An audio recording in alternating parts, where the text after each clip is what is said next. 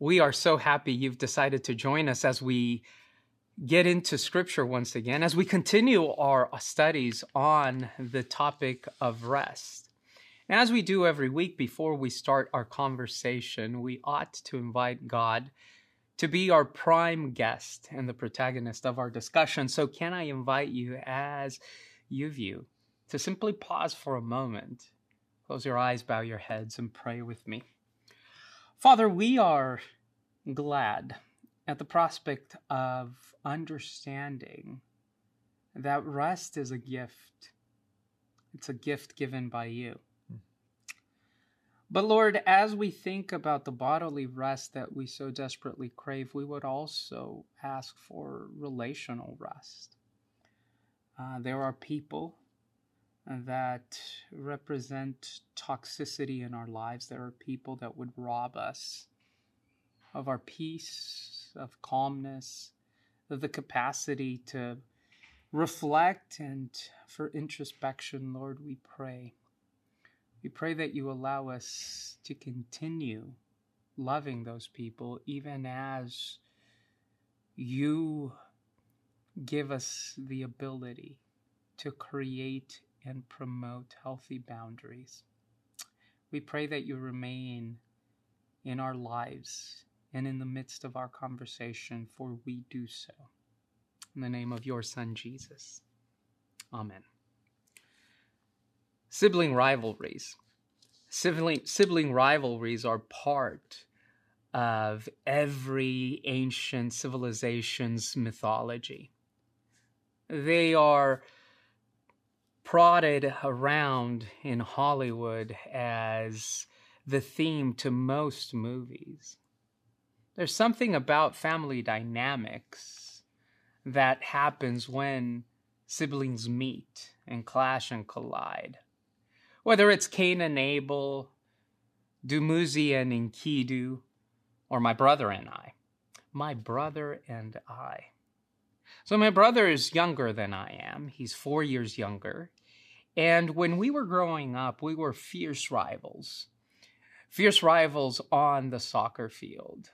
We used to play very similar positions, and so every time as we met on the pitch, undoubtedly we would have these moments where we saw each other face to face.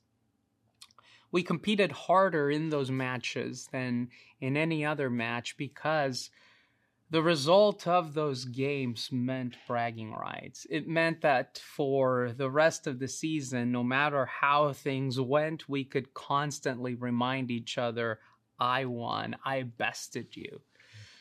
Now, when understood properly, and when monitored carefully, sibling rivalries can invite us to become better.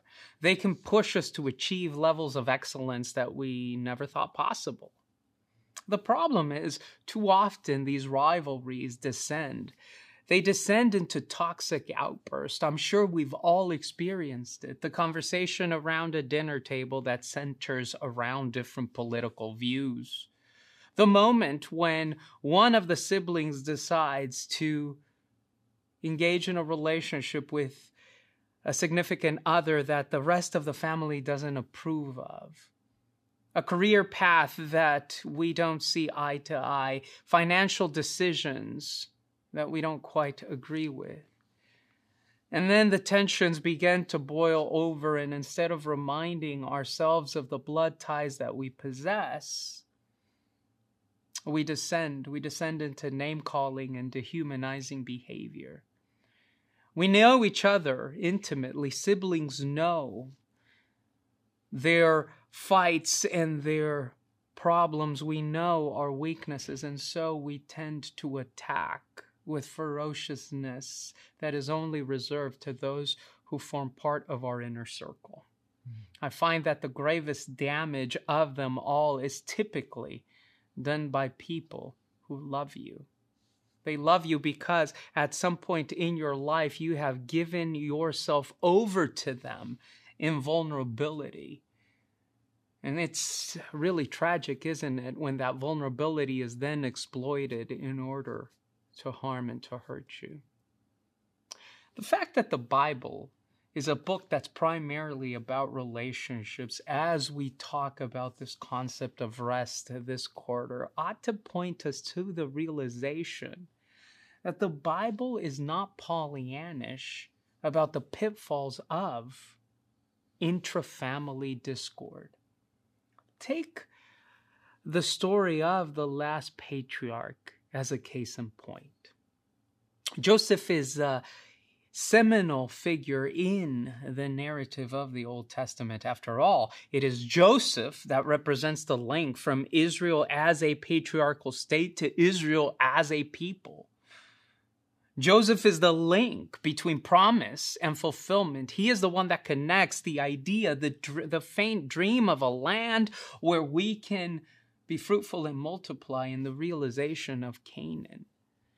Joseph stands head and shoulders above most characters because of the length that the author of Genesis decides to give to his narrative in the Toledot.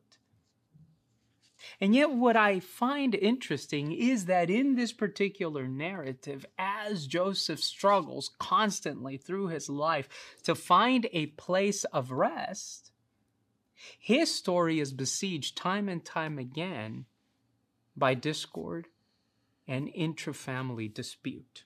So if you have a Bible, I want you to come with me. And we're going to read today two chapters at the end of the book of Genesis that relate to this. Now, just so that you remember, this whole quarter, as we have been doing, we're going to talk about rest.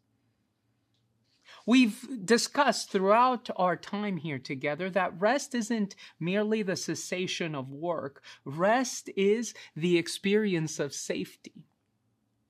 My kids came to bed just last night.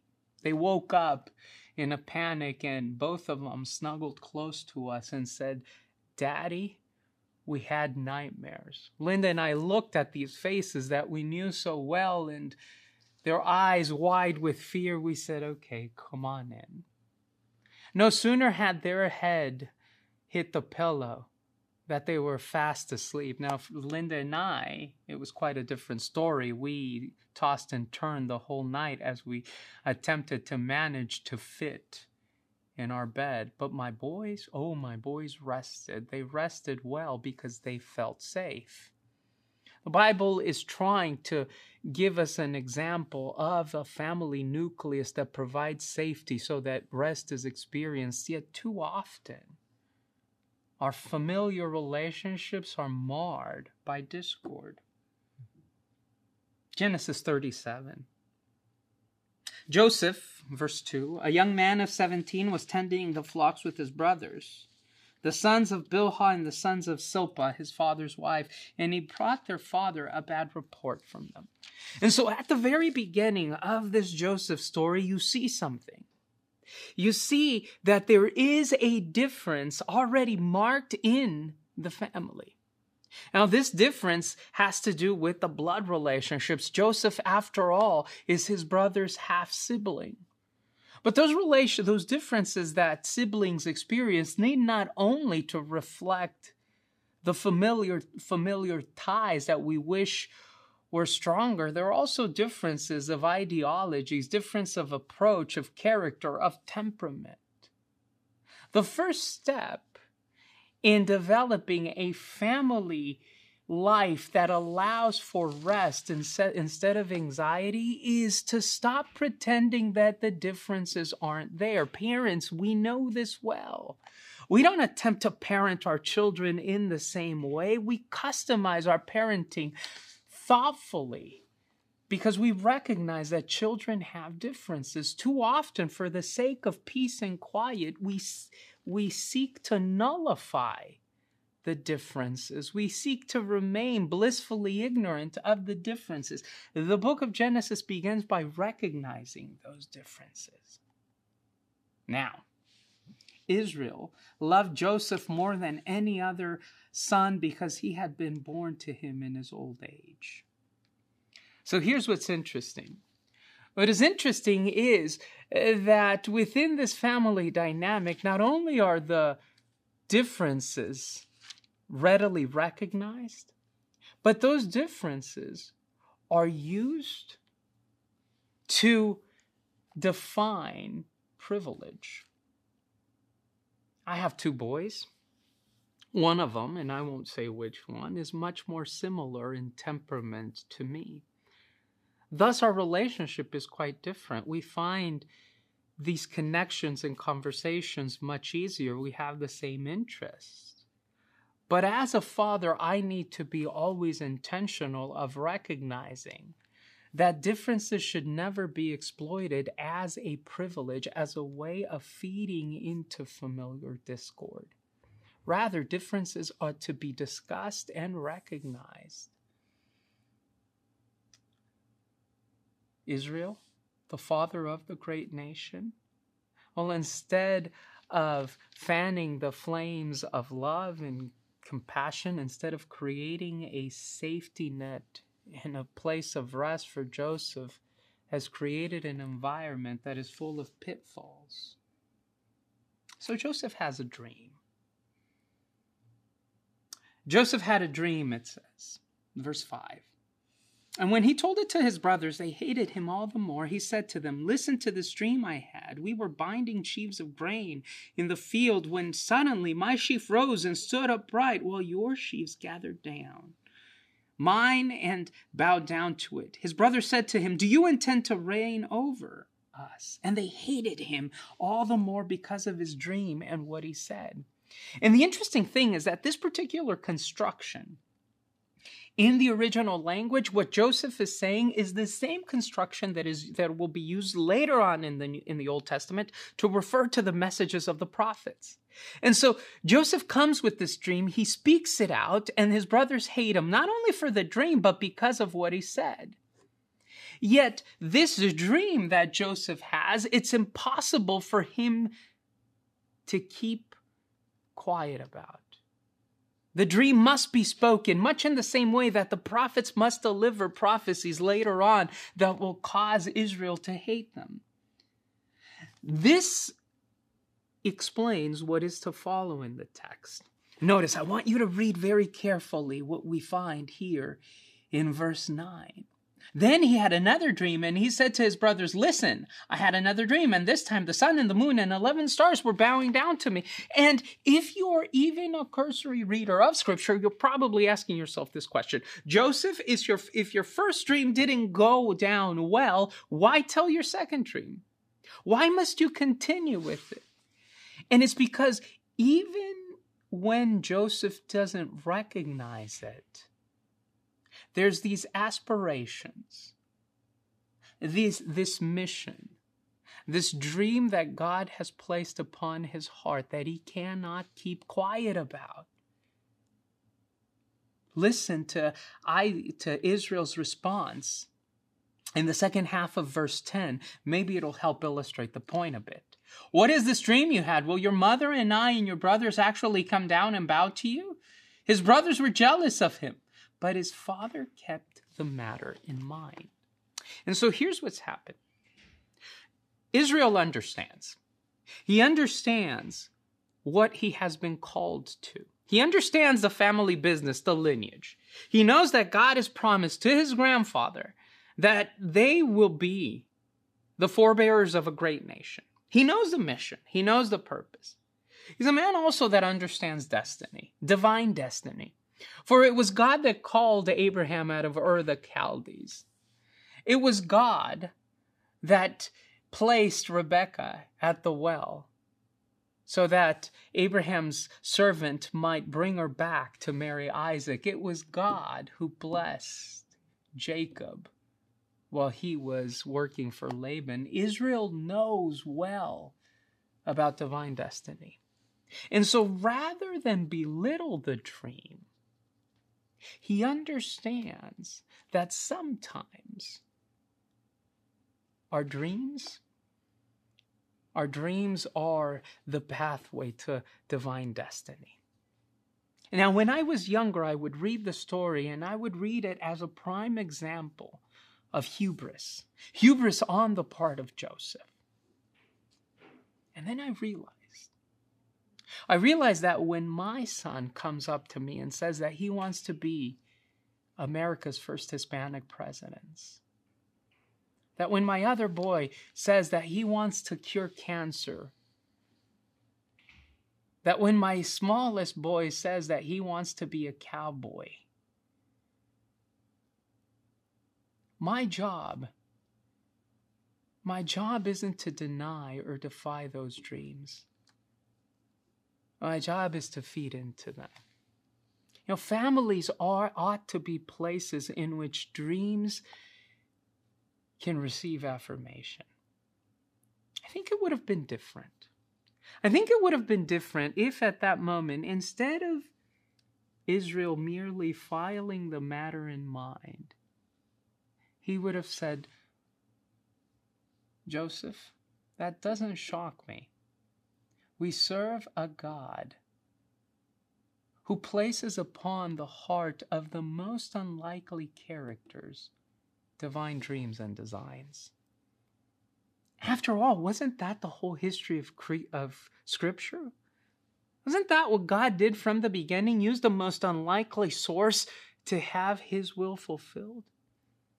But because Israel was too afraid of entering into the familiar conflict that we so often are reticent to engage upon, he stood quiet. That's why we began by saying that sometimes the differences need to be embraced. Sometimes conflict needs to be explored. Sometimes we need to converse about the hurts and the misunderstandings that we have in the family. Sometimes we need to do that lest these emotions fester. You know the rest of the story.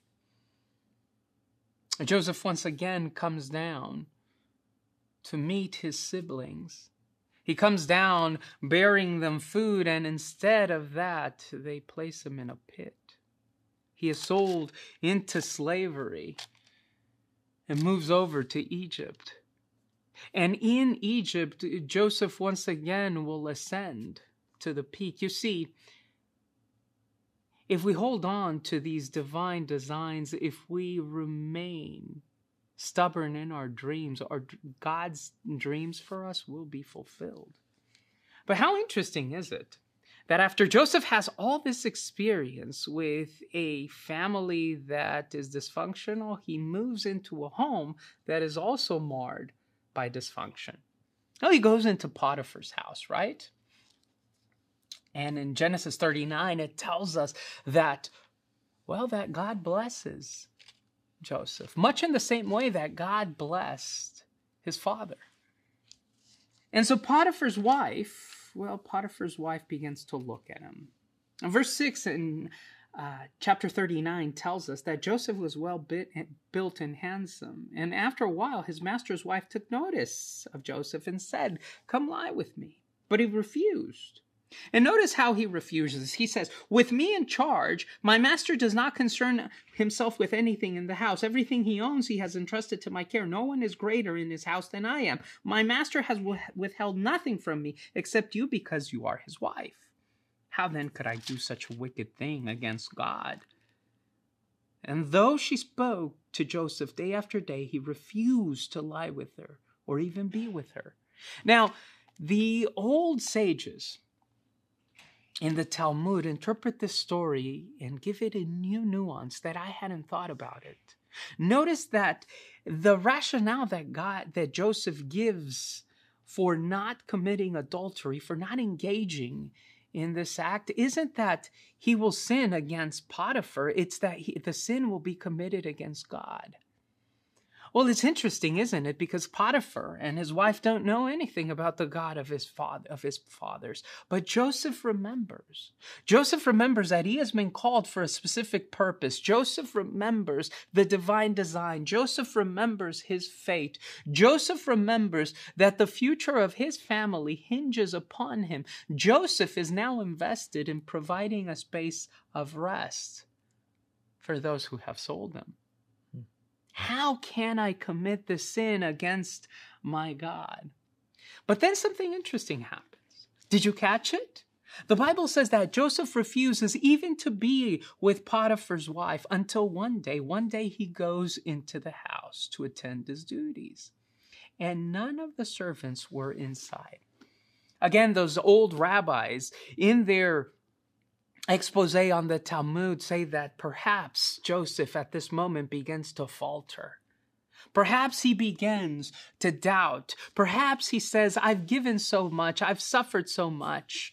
Rest seems to evade me. Just maybe I can lay aside God's divine design for me. Maybe I can exchange the dreams that God has for me for my own dreams. After all, God's dreams are taking too long to be fulfilled. That really echoes with me. In our society that's all about instant gratification and quick fixes, Joseph goes into the house and there is no one there. Well, how is that possible? How is it possible then in a house as wealthy as Potiphar's, the captain of the guard, there are no servants or soldiers in the house? Well, the writers of the Talmud say that Joseph is going intentionally into the house because he knows that maybe the time has come to exchange one dream for another. Potiphar's wife caught him by the cloak and said, "Come to bed with me." But Joseph left his cloak in her hand and ran out of her house. And the word that is used in the original Hebrew to define this encounter is the same root that is used throughout the Old Testament for marital infidelity. Joseph is moving closer to the edge of the precipice. He removes his coat. And those same rabbis give us an extra biblical reason that causes Joseph to turn and run. And that is that in that moment, in that final moment of decision, Joseph catches a glimpse of Abraham, Isaac, and Jacob. And he hears the words that God has promised to his family, these words of rest and reconciliation, a place of respite. I will make you the father of a great nation, and you shall be a blessing to all people. And so Joseph, in that moment, remembers the lessons learned at his father's knee, as he sat on his grandfather's lap, as he heard the stories of great-grandfather Abraham. What an impetus this places on parents. So on the one hand, we see how because Israel is unable to deal with the difficult intrafamiliar conflict that is experienced in his family, because he chooses not to say anything, because he chooses not to give voice to Joseph's dreams, the young man is sold. But he didn't get everything wrong. He must have done something right. You see, us parents, we represent the inner voices that our children hear. We are central in framing and forging their inner dialogue.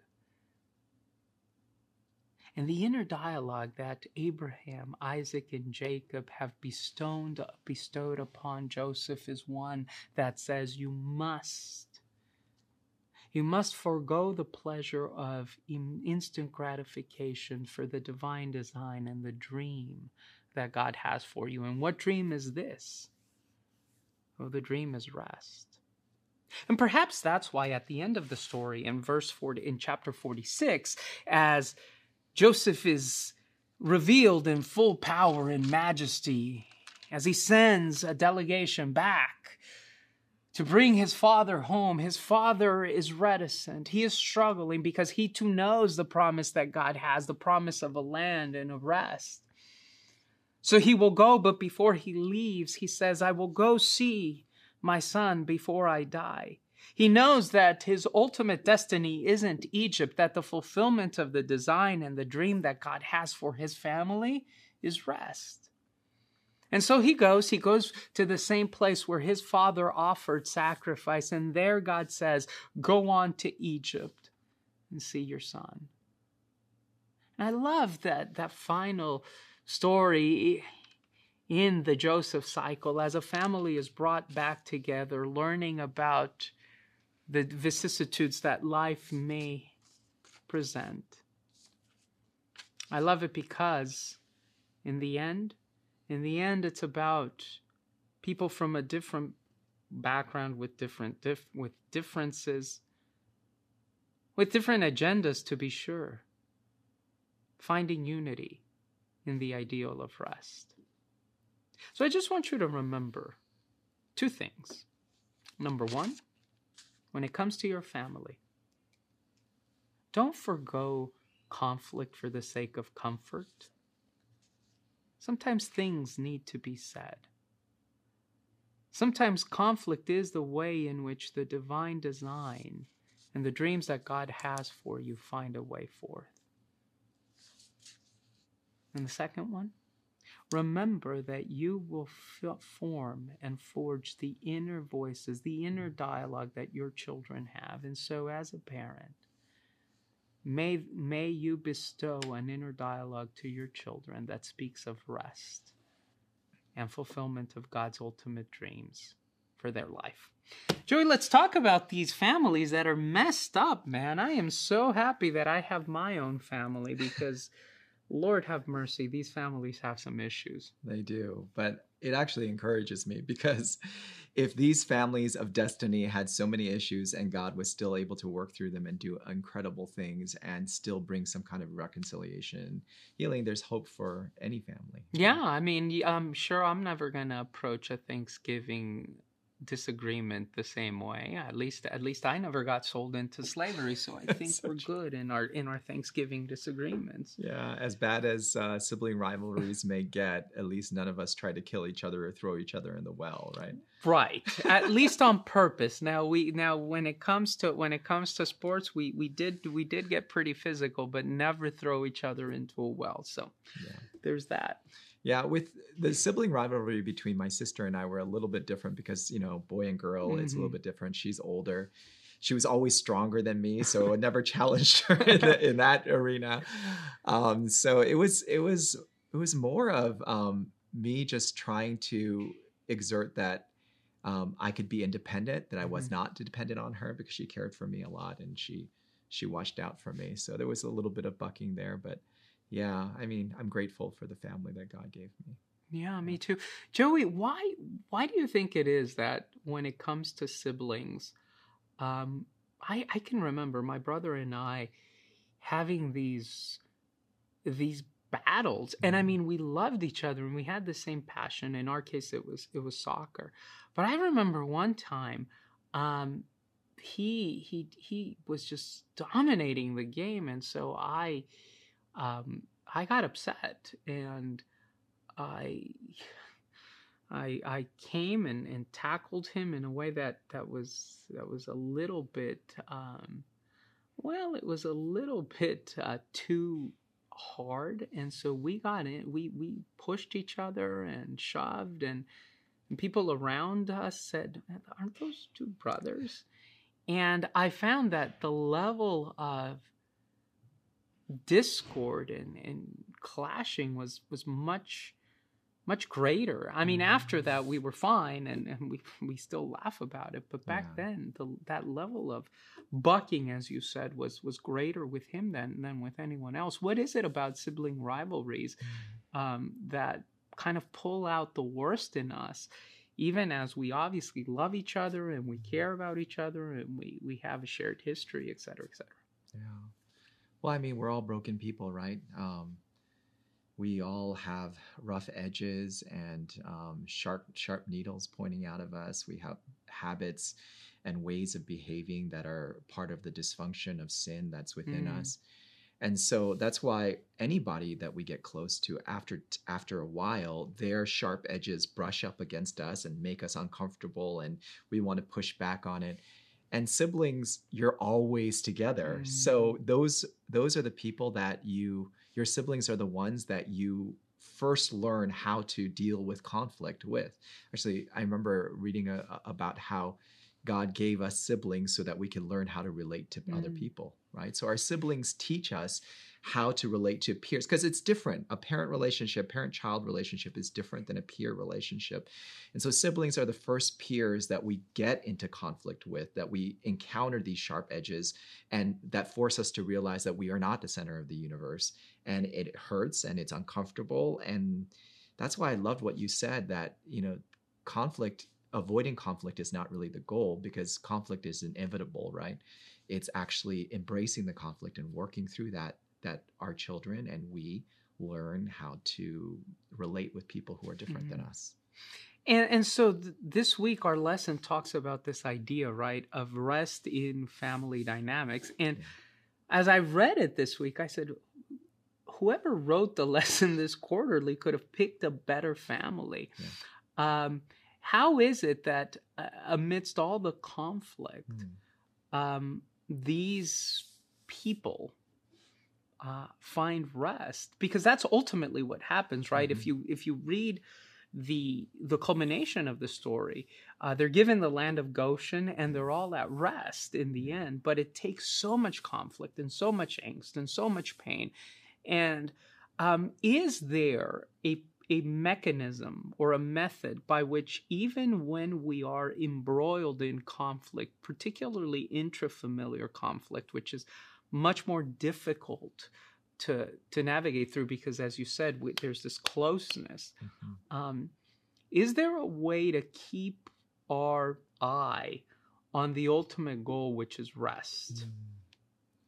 Yeah, how do we work through conflict in a way that results in rest rather than just more conflict and more conflict? Yeah, that's a good question. I mean, one thing encouraging from this story is as dysfunctional as they were, like you pointed out, they eventually come to a point of reconciliation, which I never thought until you were talking, I never realized. I always thought the whole goal of Joseph going to Egypt was so that he could save his family from famine. That God sent him, even God worked with even the brothers' bad decisions to create a pathway for the deliverance of the people of God. And I'm sure that was part of it. Right. But also, like you were pointing out, this idea that what happened actually resulted in the reconciliation of the entire family. Like God created a context for them to be able to have reconciliation and to be rejoined again. And that's powerful. And part of that mechanism, as terrible as how it came about, was a little bit of separation, right? There was some time that they had to spend away from each other and each grow up in their own way. I mean, the growth that Judah, for example, it wasn't just Joseph who grew up.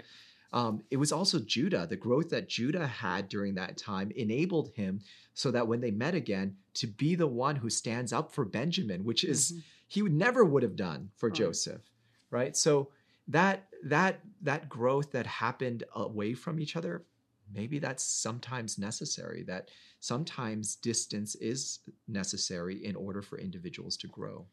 I think that's so true. So think about, and I'm getting excited about that because it really forces us to do what we try to do here every week, which is look at these stories that we've learned and we've read since we were kids and just put a new twist on them. So if you're like me, you read the story of Joseph and you said, man, Joseph was a punk when he was growing up. He had this coat of many colors and he came and he said, look at my awesome coat. And by the way, let me tell you a dream. And people said, nobody wants to hear your dream, Joseph. And he's like, well, okay, but I'm still going to tell you my dream. And let me tell you another dream I had. And I used to think that just smacked of immaturity. And it might have been that the way in which the delivery of the dream and the way that Joseph shared that dream was not the appropriate one. But the dream doesn't change.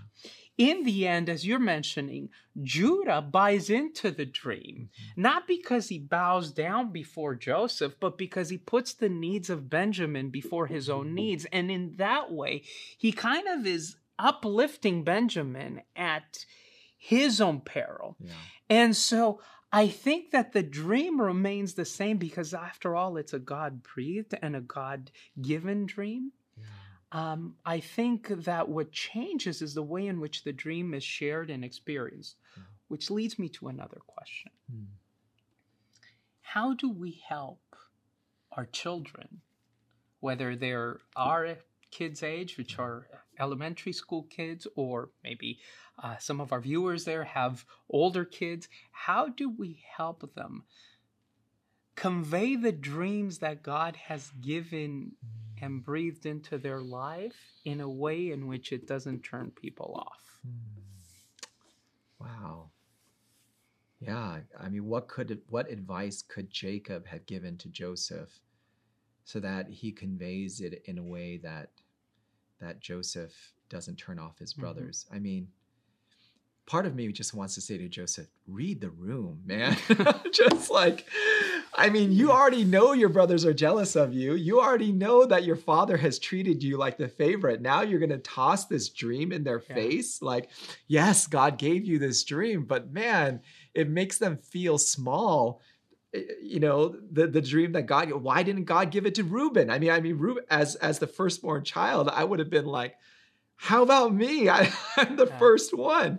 So that's part of what I want to say, but I do think there is some tutoring that Joseph could have gotten from Jacob. Maybe Jacob could have done a better job himself.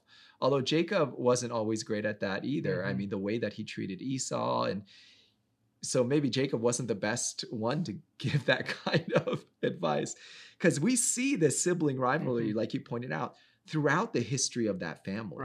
Right? It's like a generational sin. Right? Over and over again, you see that in the mothers, like between Leah and Rachel, in the brothers, between Jacob and Esau, between Isaac and Ishmael, and now Joseph and his brothers. This is an ongoing problem, and yet eventually it comes to a reconciliation, which is beautiful. But it takes like several generations to get there. So I think part of it would be to be able to read the room, to be cognizant of the people and what they're going through, so that you share it in a way that is not offensive to them. But on the other hand, like you were saying, this is a God-given dream, right? So yes, it may make other people feel like, where's my dream? But God gave him this dream. This is the role that God set apart from him. He had to go through a lot to the accomplishment of that, but it is something that God gave to them. So maybe some advice to the brothers is also to not let Joseph's dream make them feel small. Because what we see is that eventually God has a dream for all of them as well, right? God has a role for Judah. I mean, the Messiah comes through Judah's line, not through Joseph's line, right? So God has a role for them as well. So just because Joseph has a dream doesn't mean that God doesn't have a dream for them as well. So maybe some advice on both sides. I think you just hit it on the head. I think in the language that the original uses is clear when it says Joseph spoke. It's not that he had a choice about it. It's the same kind of construction that is used when you have the prophet saying, oh, this is not going to go well. I know that this message I'm about to give, Amos is one that uses this construction a lot. I know that it's not going to go over well, but I have to say it. It's just burning inside me, and I can't do anything other than speak it out into the world. But I think what I love about the point that you're sharing is, first and foremost, there's this generational history, this familial history that is checkered. And the problem, I think, with these familial curses is we kind of continue living out the same stories because this is the only reality we know. And so it doesn't shock me, as you were mentioning, that Israel looks over, and even after he has his new name, he says, well, yeah, but I remember what it was like to be Jacob and struggle with my brother. And so this is what he knows. And so maybe he doesn't have the framework or the frame of reference to speak something new, but he does know that God is a God who, as you were mentioning, gives dreams to us all. And so I remember my brother, who was, he probably isn't watching, and I hope he's not watching because I'm going to say something that I would never otherwise admit. Um, my brother is live the best soccer player I've ever seen. Um, and so when it was time for both of us to move on to college, I had a couple letters of intent. He got everyone interested. And so his big dream was to take those skills and be a professional. I knew that my abilities were never going to take me there. And so at some point I said, well, that's your dream and it's amazing. But now I have to go find my dream. Yeah.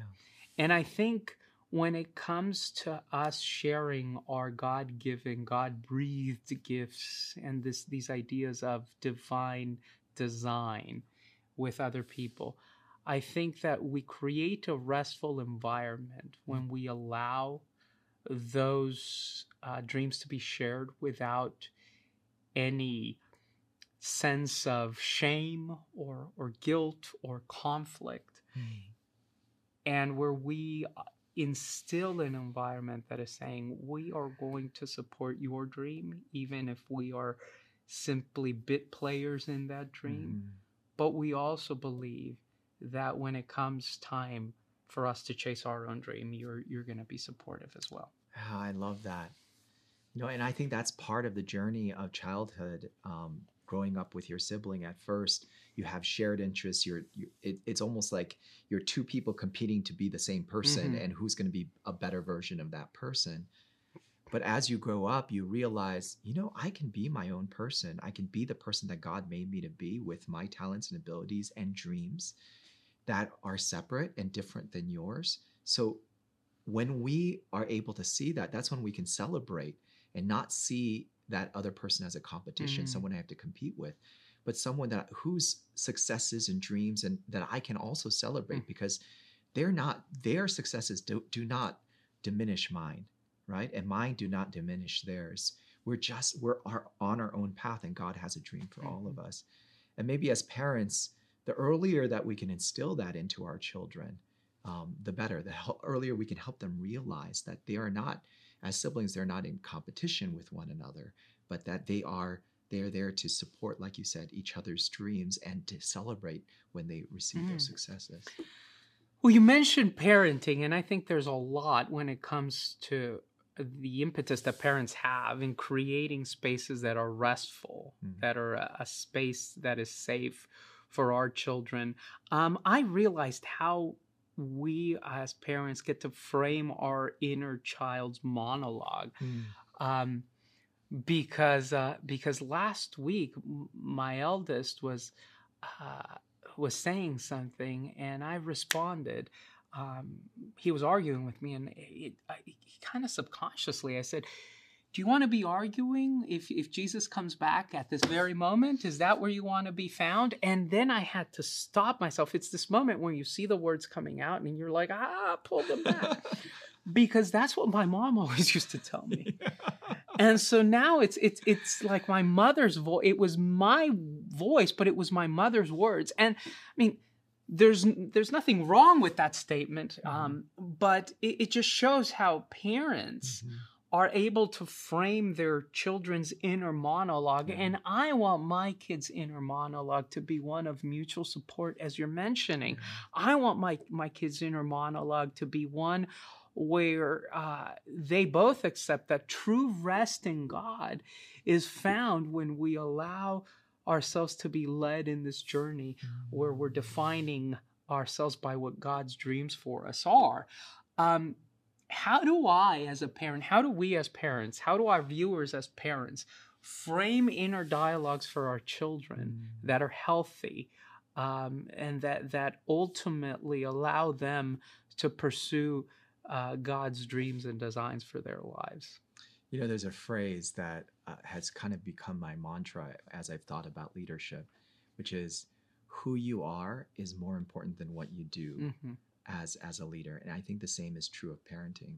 Who we are as parents is more important than any single thing that we do, because eventually who we are will come out in what we do.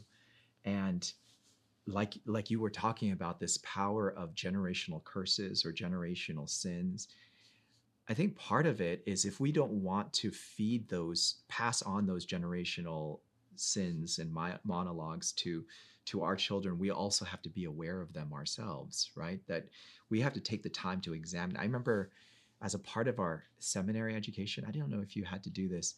Um, they made us do a genogram, just kind of go through the history of the family, and then just mark out like key events, and to kind of be able to trace those generational habits and characteristics that have gone through each generation. And it was quite eye-opening, because I realized, man, I do this and this and this and this. Some of them great, some of them not so great, Yeah. because it has been in my family for more than one generation. And so at that point, I had to make a conscious decision.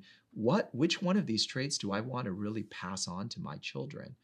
And so I guess part of that step would be being aware of some of those things, like you became aware of the voice that your mother is speaking through you. Be aware of those things and make a conscious decision. This I don't want to pass on to my children. This is not a history I want them to have. And so that can be one step, is just becoming aware of those voices or those messages that we no longer want to share, and with the next generation. And the pressure of parenting is a lot. I know, as new parents, we tried with our eldest to do everything perfectly, and we realized, as most first time parents do at some point, that it's impossible to get everything right. Yeah. And so for Linda and me, the mantra has become, we're going to make mistakes. We just want them to be different mistakes. We don't want to make the same mistakes that were made with us.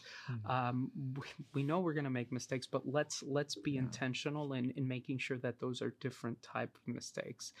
And I think that as we repeat that mantra, we do so with a default position that we want to create for our children. In spite of all the dysfunction that is going to occur in our family, because like any other family, and I know you wouldn't believe this, but the Mendezes are dysfunctional. We're a dysfunctional family because, as you were mentioning, we are a family that has been broken by sin. But in spite of all of that, as we pray for God to give us wisdom, as we pray for grace when we make mistakes, we also want to ensure that the environment that we create for our children and for our family is a restful environment. Yeah. And that means making some very intentional decisions about forging boundaries. Yeah. I think that's the beauty, by the way, of the Joseph story, because it's a story where you don't have kind of this almost mushy experience, a Hollywood version of, oh, everything's forgiven, we're going to come together. There is still, at the end of the story, quite a bit of mistrust. And that mistrust stems from the need to create boundaries. And so I am a big, firm proponent of boundaries, and testing each other and seeing what is okay and what is not okay, much in the same way that Joseph does with his brothers. Because I think that the ultimate goal is not perfection, it's restfulness. It's to create an environment that is safe and restful for our kids. Yeah, I agree with you. When Sarah and I first became parents, and we realized how incredibly hard it was, before you become parents, you're like, I don't know why those parents do that. I wouldn't do that. And then you become a parent and you realize, oh my goodness, this is not easy. Yeah. At that point, we made a decision. We will not judge other parents ever again for anything they do. If they survive, if their kids survive, more power to them. Parenting is incredibly hard. It's the hardest, most rewarding thing that we'll ever do, right? So yeah, we're going to all make mistakes. We're going to all speak messages into our children's lives that we wish we hadn't. But I love what you had said at the beginning, this idea of embracing conflict and embracing differences. I think just holding on to the fact that we are all broken people and that we all make mistakes, and being willing to talk about it, is huge, because we are going to all make mistakes. There's no perfect families out there. But if we're willing to address that and say to our kids, I'm not a perfect parent. I make mistakes. I said the wrong things. I'm sorry. I think that's huge. If we can get to the place where we can address the brokenness within the family with each other, that's I think that's where power comes. So I love that. I love the idea that we embrace the differences and we embrace the conflict, and we don't let those hidden conflicts continue to wreak havoc on our lives. That is so well said. Joey, we're almost out of time. We archive every single one of these conversations. I have a 9-year-old and a 3-year-old, and I know they're not watching this particular conversation because it might be too heady. But when they swap out Veggie Tales for seeing what Dad used to do when he had not as much gray hair, I just want to say something. Kai, Micah, Dad made mistakes, but Dad loved you. And I'm sure you feel the same way about Becca and Millie. Yeah. Becca and Millie, I love you so much. I'm sorry for the broken messages that I speak into your lives daily, but I hope that we can always talk about them. Will you pray us out, Joey? Yeah. Dear Heavenly Father, it's a difficult and overwhelming proposition at times to be called to be a parent, to be called to raise children, to be children in broken families. It's hard. And yet we know that you are a God of grace. You are a God of reconciliation. You're a God of healing.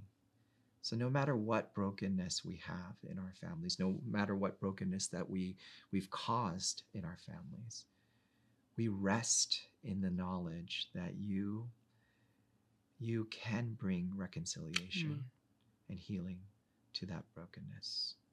This is our prayer in Jesus' name. Amen. Amen and amen. And we'll see you next week, dear friends. Have a restful rest of your Sabbath.